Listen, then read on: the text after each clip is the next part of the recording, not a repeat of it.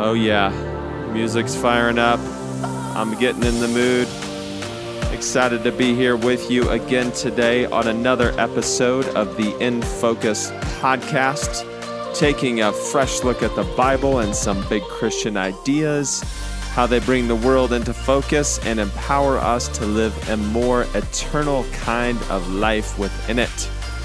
Today I want to take a fresh look at an important idea, a reality that we have all been past, some assumptions and categories and frameworks by which to make sense of the world that actually prevent us from rightly discerning either the world or the way to live a more eternal kind of life within it.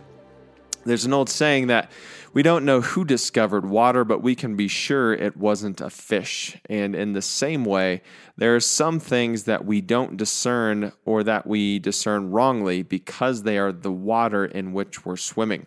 Maybe to use a different metaphor, we can't bring the world into focus because we're looking through the wrong lenses. And like a person wearing contacts or glasses, we don't recognize the problem because we can't actually even see the problem.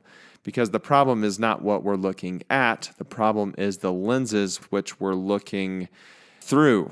They are the lenses which we're looking at everything with. So anyway, this type of blindness or confusion is very hard to self-diagnose until someone else points out something to the contrary. And this is precisely what happens to us as we grow in Christ, and when we read the Bible honestly and thoughtfully and consistently. We will be confronted with perspectives and ideas that don't make any sense to us and that point out the fact that we've been trying to make sense of the world and to bring it into focus using the wrong lenses.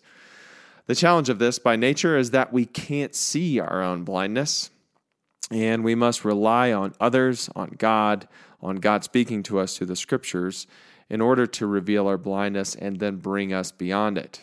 The word for this, moving beyond where we've been by the grace of God, in order to bring the world into focus and to live a more eternal kind of life here and now, is repentance. We have to learn to think differently about things in a different way, and then to live in response to the circumstances in which we now find ourselves, again, as the world comes into better focus. So let's take a look at two instances of this, one from Jesus, one from Paul. They are slightly different, but very much similar enough that they should work together well for our purposes today. The first of these comes to us in Matthew chapter 11, beginning in verse 25. At that time, Jesus declared, "I thank you, Father, Lord of heaven and earth, that you have hidden these things from the wise and understanding and revealed them to little children. Yes, Father, for such was your gracious will. All things have been handed over to me by my Father, and no one knows the Son except the Father, and no one knows the Father except the Son, and anyone to whom the Son chooses to reveal him." And then this is really the meat of what we're going to look at. "Come to me, all who labor and are heavy laden, and I will give you rest. Take my yoke upon you and learn from me, for I am gentle and lowly in heart, and you will find rest for your souls. For my yoke is easy and my burden is light." Those are some pretty fantastic words coming to us from Jesus in Matthew chapter 11. And here's why this passage, I think, reveals to us that we may not be thinking in the right ways in order to understand what Jesus is saying here. And namely, that rest does not come from shedding the yoke altogether. Rest does not come from being made free. Rest does not come from stepping away or escaping a yoke that we might carry. Instead of this throwing off the yoke and becoming free, rest and peace instead come from laying down the burdens that we were carrying and taking on the appropriate yoke alongside Jesus for which we were created, which God intends for us to carry. And this is the paradox of course, that comes numerous times in Scripture. This is a good example of it. And again, this is an example of the fact that the lenses and our instincts in interpreting Scripture may prevent us from bringing the world into focus, because if we think we need to be entirely free, as in laying everything down and being completely cut loose, that is not the way that Jesus lays out for us. Instead of that independence, instead of that individuality, instead of that autonomy that is the water we breathe as Americans, Jesus instead sets us free to follow and to carry our God-given burden. The second example of this, again closely related, comes from what might be my favorite passage in the Bible, Romans chapter 6. And we're going to begin this reading in verse 12. Let not sin, therefore, reign in your mortal body to make you obey its passions. Do not present your members to sin as instruments for unrighteousness, but present yourselves to God as those who have been brought from death to life, and your members to God as instruments for righteousness. For sin will have no dominion over you, since you are not under law, but under grace. What then? Are we still to sin because we are not under law but under grace? By no means. Do you not know that if you present yourselves to anyone as obedient slaves, you are slaves of the one whom you obey, either of sin, which leads to death, or of obedience, which leads to righteousness?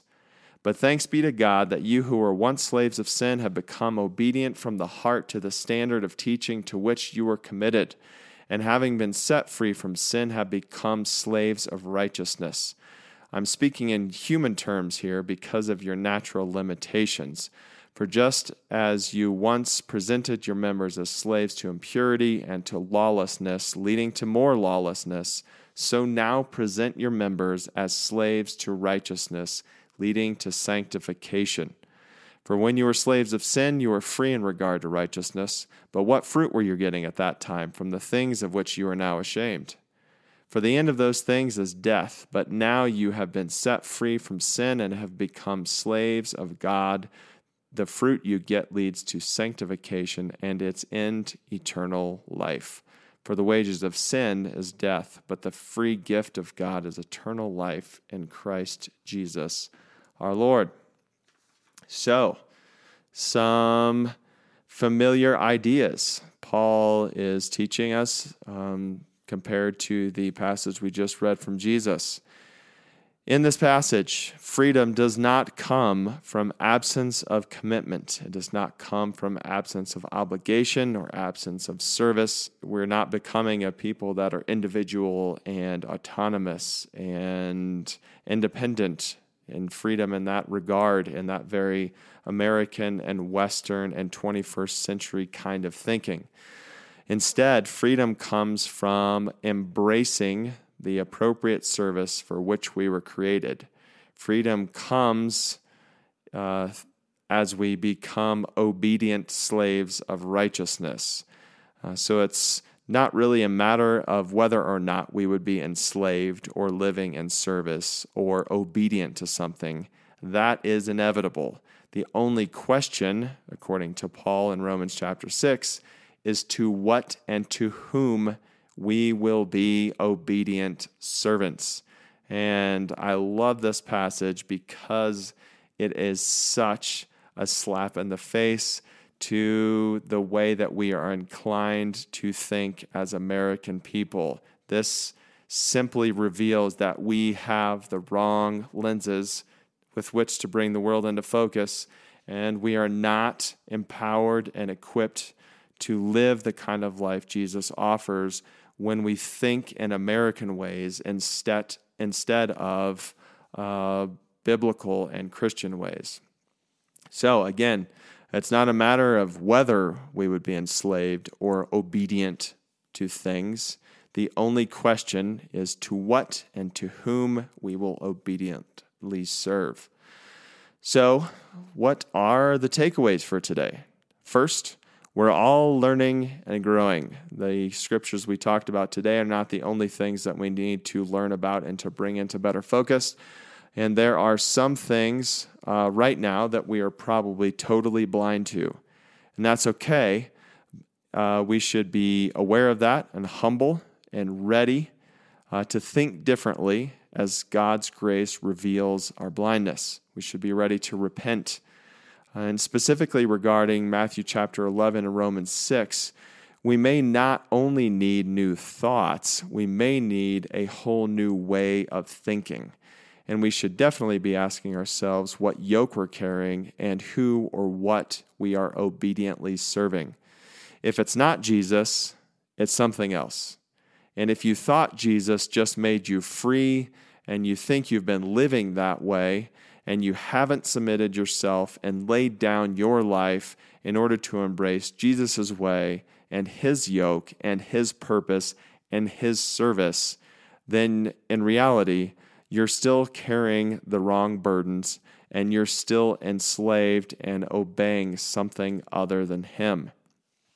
That's a pretty big idea from the Bible that can bring our world into better focus and our lives within it.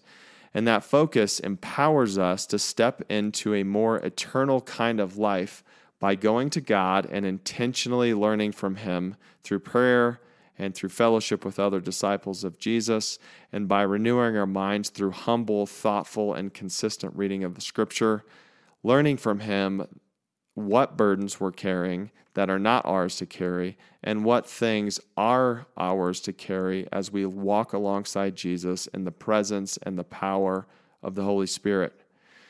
And second, we are empowered to examine our lives in order to discern what we are obedient slaves of.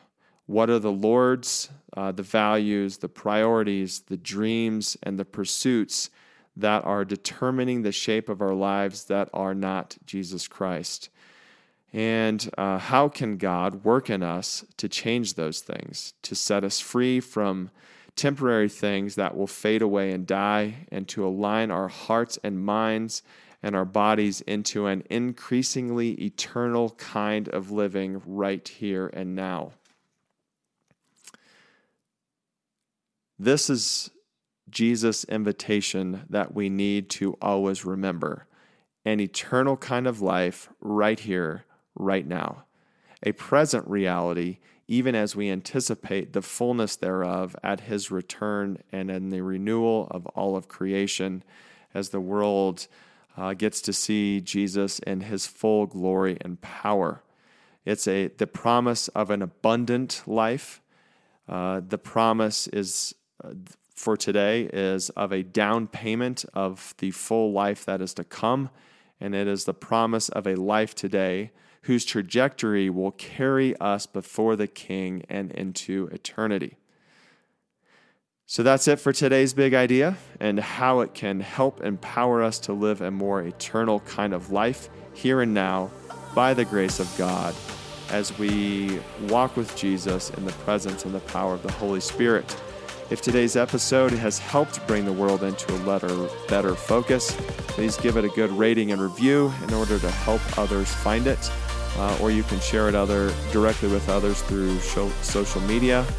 If you'd like to hear some thoughts on something specific from the Bible or on a particular big Christian idea that might help you bring your world into better focus, please give me a shout using the email address included in the show notes. I would love to hear from you. Until next time, thanks for being a friend of the show and for tuning into the In Focus podcast. And may your world continue coming into clearer focus as God leads you into an increasingly eternal kind of life before him.